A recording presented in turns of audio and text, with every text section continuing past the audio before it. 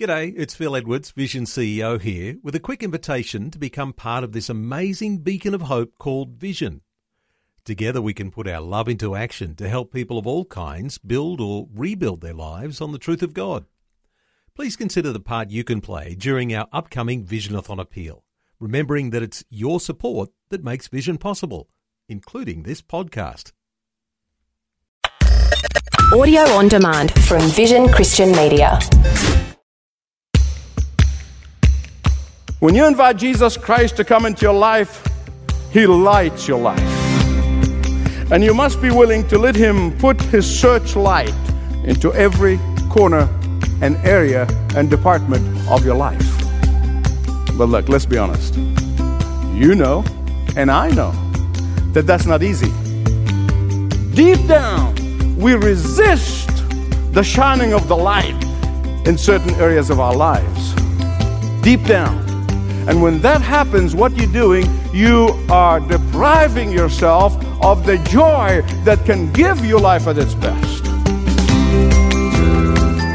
Welcome to Leading the Way, with pastor and author of more than 50 books, including the brand new Is the End Near, Dr. Michael Youssef. What does it mean to live a life to the fullest? Many think it's about getting a dream job with a healthy salary, along with a work-life balance, but the Apostle John gives a very different perspective. Today, Dr. Youssef begins an enlightening series called Life at Its Best. Please remember that Leading the Way is listener-supported. Learn ways you can partner with Dr. Youssef when you visit ltw.org. More later. Right now, here's Dr. Michael Youssef. You know, if I ask the question, how many of you would want to live life at its best? Most likely, I will get it. Just about every hand is raised. And that's good and that is right, because God created us to live life at its best. It is God's desire for each one of us to live our life at its best. But the question arises of the definition of best. What does best mean? What does life at its best mean? Who decides what is best? And I thought it's better for me to illustrate what I'm trying to say with somebody actually wrote this story. And it's about a young man who went to the beach for vacation. And he took his goldfish with him. He would go every morning and soak the sun, enjoy the surf, and loves life at its best for him. But after a few days of doing that, he began to feel guilty. Here I am enjoying life in the sun and the surf, but Goldie is all by itself there in the condominium. So one day, out of guilt, he said, I better help Goldie get part of that action. So he said, Goldie, tomorrow, you and I are going to get some action. You're going to come and enjoy life at its best just like I do. And so in the morning, he takes Goldie out of the fishbowl and he wraps it in a washcloth and takes it with him to the beach. And there he puts Goldie right next to him. And he sat in the sun and he looks at Goldie and says, now, Goldie, that is life at its best. Live it up. Live it up. And if you say to me, there couldn't be no more foolishness than this, you're right. There couldn't be no more foolishness than that. Why? Because life at its best for that goldfish was not meant to be in the beach, or any fish for that matter, because it will most surely die. It was never intended to be in that environment. It is not life at its best for that fish or for any fish. And if you got that message by now, you really have grasped the whole message of 1 John, to which I want you to turn now in your Bibles. 1 John chapter 1. Life at its best. It is lived when it is lived in the right environment, when it is lived the way God made it to live, the way God intended for it to live. True life at its best, however, has a beginning, has a middle, and has a continuation. And those are my 3 points. Life at its best. The only way to begin it, that is verses 1 to 4. Life at its best. The only way to sustain it, verses 5 to 7. Thirdly, life at its best. The only way to grow it, verses 8 to 10. The only way to begin life at its best, verses 1 to 4. Let me give you a background first. The Apostle John lived to be an old man. He lived to be his 90s. And one thing about living long time is that you see things you never thought you were going to see in your life. And so after the destruction of Jerusalem in 70 AD, many of the believers fled Jerusalem, and John was one of them, and he ended up in Ephesus. For a period of time, of course, he was in Patmos, where he had this great revelation, the book of Revelation, which we have in the last book in the Bible. But he lived most of his life in Ephesus. But in the church of Ephesus, there was another man by the name Cerinthus. Now, Cerinthus originally believed in the gospel message that was preached by the Apostle Paul in Ephesus. But then he didn't like the truth of the gospel. He didn't like the teaching of the apostles. He didn't like the fact that Jesus is the only Son of God. He did not like the message, the exclusivity of Christ in the gospel message. He did not like the fact that it is only through faith alone one can be saved. So he began to teach new philosophy. He began to teach a heresy, and he split the church in Ephesus. That new philosophy was later known as Gnosticism. And it says basically that Jesus is not God in human flesh, because he said the body is evil and therefore God could not become human. And so Jesus, he said, was adopted by God at the time of baptism, and he became the Son of God until before the cross, and then God dumped him. He no longer was the Son of God. Cerinthus taught that salvation is a matter of attaining higher knowledge. And the more knowledge you attain, the more salvation you get. And that is why throughout the epistle of John, John wanted to say, and you notice I said wanted to say, I didn't say said. I'm going to tell you why. I'm going to say it for him. He says, what knowledge are you talking about, you silly boy? That's really what he wanted to say. And I'll tell you how. Because his polite way of saying it is he constantly repeating, saying, we know, we know, we know, we know. In other words, I was personally with Jesus. I saw Jesus firsthand. I experienced Jesus firsthand. I lived with Jesus firsthand. I have heard him with my own ears firsthand. I have walked with him. I laid my head on his shoulder. I know him. And this mumbo-jumbo that you're coming up with, all this mumbo-jumbo that you're talking about, has nothing to do with reality, has nothing to do with the truth. And later on, of course, some of Cerinthus' disciples began to write his teaching 150 years after Christ. And they will write them, and they will tack the names of the apostles to them. And so they look like the Gospel of Thomas, and the Gospel of Paul, and the Gospel of Mary, and the Gospel of this, and the Gospel of that. And the apostles have nothing to do with that teaching. They are all fraudulent, and they're trying to sell us a bill of goods. So, here, what John is saying, that there is only one way to begin life at its best. Only one way. Any other beginning is a false beginning. Any other beginning is a goldfish in the sun. Any other beginning will lead to death.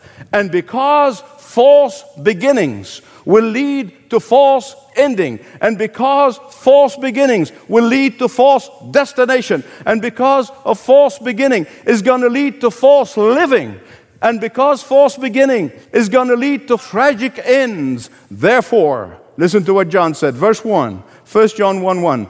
That which was from the beginning, which we have heard and seen with our own eyes, which we have looked at and our hands have touched, this we proclaim concerning the Word of God and the Word of life. As if to say, who are you going to believe? This babbling idiot who have never seen or experienced the living Lord Jesus? Or my word of testimony of eyewitness of a life lived with him, that he is the only giver of life at its best? Who are you going to believe? This philosophical mumbo-jumbo, or the one who experienced everything firsthand?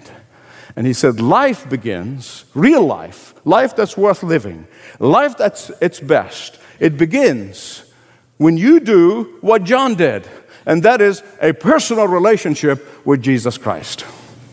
And that's what Jesus himself said. Listen to John 17, verse 3, the high priestly prayer when Jesus was praying. Jesus' own words, listen carefully. Now this is eternal life, that they might know you, the only true God, and Jesus Christ, whom you have sent. Life at its best has only one rightful beginning: believing that Jesus Christ alone can save you eternally. That is the beginning, but it's only the beginning. You cannot begin life at its best. It doesn't matter where you are and what your circumstances are. You cannot begin life at its best by trying harder, by doing some good, by trying to earn it, by trying to perform certain rituals or certain duties. No. How does it begin? Verses 3 and 4. We proclaim to you what we have seen and heard. Why? So that you also might have fellowship with us. And our fellowship is with the Father and His Son, the Lord Jesus Christ. And why? Verse 4, so that you may have real joy. Listen to me. Joy is born, not bought. All the money in the world cannot buy you joy. Joy produces happiness, not the other way around. Joy is not dependent on your circumstances. Life at its best. The only way to begin it. Secondly, the only way to stay in it. Life at its best begins with light at its best. When you invite Jesus Christ to come into your life, He lights your life. And you must be willing to let Him put His searchlight into every corner and area and department of your life. But look, let's be honest. You know, and I know, that that's not easy. You know, and I know that there are areas in our lives and we say, Lord, you can shine the light on all these areas, especially the public me, but you know, there's an area here that I really don't want you to touch. Or if He shines the light, you kind of try to shield it. You know what area it is. I know what area in my life. You know what it is. Deep down, we resist the shining of the light in certain areas of our lives. Deep down. And when that happens, what you're doing, you are depriving yourself of the joy that can give you life at its best. Listen to me. You and I know what it's like to dig our heels and say, not that area, Lord. Do everything else except this one, Lord. Which reminds me of a story that's well known in the Middle East about the Bedouin who got hungry in the middle of the night. So he got up, lit a candle, and grabbed some dates that he had there in the corner of his tent. And so he took the first date and put it near the candlelight, and he saw this big worm just looking at him, you know. So he said, well, obviously I can't eat this one. So he tossed it out. He got another one. And he was about to eat it, looked at it close to the light of the candle, and he saw this huge worm coming out at him. So he tossed that one out. Well, before long, he thought he's going to go hungry and not going to eat any of those dates. Every one of them has a worm. So what does he do? What every respectable man does? He let the candle out and ate the dates. Worms and all. Listen. Verse 5. God is light. In Him there is no darkness at all. If we claim we have fellowship with the light, that's Him, yet walk in darkness, we lie and do not live by the truth. In other words, He's saying we're going to eat the worms. Verse 7, but if we walk in the light, as He is the light, we have fellowship with one another, and the blood of Jesus Christ, His Son, purifies us, or keeps on purifying us, or keep on cleansing us from how many sins? All our sins, not just some of them. You know, John loves to begin with the beginning. In his gospel, he starts, in the beginning. And here in the epistle, he starts first verse, which was from the beginning. He loves to begin with the beginning. Why? Because at the beginning of the creation, God said, let there be light, and there was light. Why? Because without light, There can be no plants. There can be no animals. There can be no growth. There can be no activities. There can be no beauty. There can be no sustaining of creation. There can be no life at all without light. All of creation owes its existence and its sustenance upon light.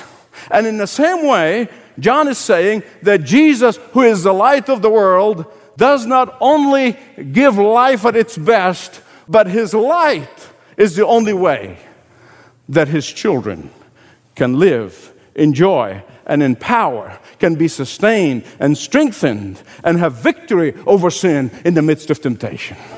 Far from being afraid of the searchlight coming into your life and pointing some areas that you don't want, far from being afraid, you should welcome it. You should invite it. You should delight in it. Because when the light shines, darkness gets out of the way. When light shines, reality will sit in. When light shines, truth will dwell in you. When his light shines, gloom and doom and depression and discouragement all going to get out and disappear. But the question is, how do I know that I'm regularly walking in the light? How do I know that? Here's what really gets hard. John said, by having love for others. Love for others? Yeah, I love everybody, Michael. Just, but don't bother me with that. Yeah, I love everyone. No. Wait a minute. Don't run. The main thing that's going to keep a child of light in darkness or going through a dark patch, the main thing that is going to keep you from experiencing the fullness of joy, the main thing that will keep you from living life at its best, is the carrying of bitterness in your life, is the holding onto grudges in your life. It's the harboring of sin. It is the cherishing of sin. It is the unconfessing of sin. It is the hiding of sin in your life. It's going to keep you from walking in the light. Therefore, you may not lose your salvation, but you lose your joy. You may not lose your salvation, but surely you're going to lose your reward when you continue to walk in darkness, when you continue to harbor what you're harboring. I had numerous people who have come to me through the years and would say something to the effect, I feel terrible, Michael. I am more conscious of my sin right now than before I became a believer in Christ. I feel bad. I feel terrible. And my response is, you should rejoice. The fact that you are conscious of sin in your life is a clear indication that you are walking in the light. Before Christ, you were dead and you were unconscious to sin. But now, you're no longer in the grip of sin. You did not know what light looks like, but now you do. And once you do, once you experience life at its best, once you begin to experience walking in light, now you know what it's like to go through dark patches in life. So you rejoice, not feel morbid or disappointed. It's good news. That should not depress you, child of the living God. It should encourage you. Life at its best. The only way you begin it. Secondly, the only way you sustain it. Thirdly, the only way you grow in it. When the light of Christ shines in your life and in my life, we become conscious of sin. Of course. And if you're not, then you haven't been born yet. You're still dead in your sins and trespasses. But once you become conscious of sin, that's half of the good news. Here's the other half. The other half of the good news is that there is only one way to deal with that consciousness of sin. Only one way. And that is to confess it. Look at verse 8. If we claim to be without sin, we deceive ourselves and the truth in us. But if we confess, he didn't say if we confess or if we do this and if we do. He didn't give you four options. One option. If you confess, meaning that's the only way. So what is confession? Here's what John is saying to us. It's a recognition that a particular action or inaction or an attitude or a thought or behavior is morally wrong in the eyes of God, and to accept personal responsibility for that wrong. But that's not all. Then you must follow with a specific request of confessing that sin, asking for the Lord's forgiveness of that sin, and then His empowerment to have victory over that sin. That's what He said. Identify the wrong, take personal responsibility, ask God for mercy and grace to deal with both. That's as far as offense to God is concerned. And offending another person works the same way. Acknowledging, confessing, and asking for forgiveness. So what does God do in response to this heartfelt confession? John said, because God is true to His word, because God is true to His character, because God is true to His promises, because God is faithful to His nature, you can be confident that your sins are forgiven and that you are cleansed and that you're being restored. Why? Because you have a lawyer in heaven that all the money in the world could not afford. You have an advocate in heaven. You have a patron in heaven. The Lord Jesus Christ is constantly interceding on your behalf to God the Father. That is why. You have a very important person in heaven who is speaking on your behalf, who's saying a good word on your behalf. He's saying, Michael confessed, Father, here are the marks and the wounds of the cross. Forgive him. And the Father forgives you and forgives me. Don't ever forget. I'm getting close to the end. I don't want you to forget what I'm going to tell you. Listen carefully. The work of Jesus Christ is both finished and unfinished. His work as the high priest who offered the perfect sacrifice for your sin and mine, that work is finished. But His being an advocate who is interceding on your behalf, that work is not finished. As a redeemer, His work is finished. But as a restorer, His work is not finished. As a savior on the cross, His work is finished. But as a sustainer on the throne, His work is not finished. As a justifier, His work is finished. But as a sanctifier, His work is not finished. We have an advocate with the Father. Thanks for listening to Leading the Way with Dr. Michael Youssef. Today's message is called Living in the Light. If you joined a little late or would like to hear the content again, click on Listen when you visit ltw.org. It's there you'll find ways to stream, subscribe to one of our podcasts, or even listen through your smart speaker.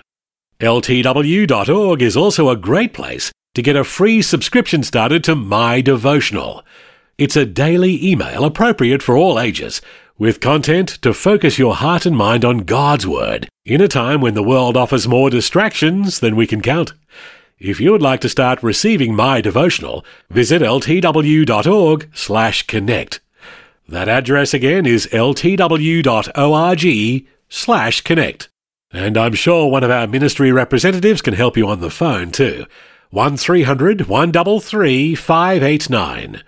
1300-133-589.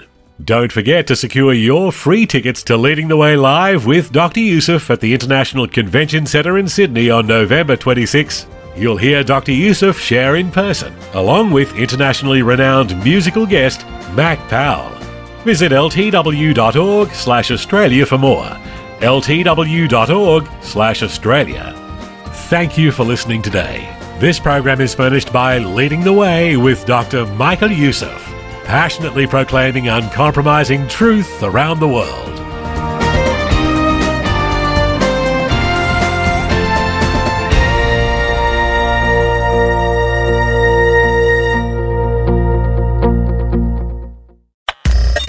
Thanks for taking time to listen to this audio on demand from Vision Christian Media.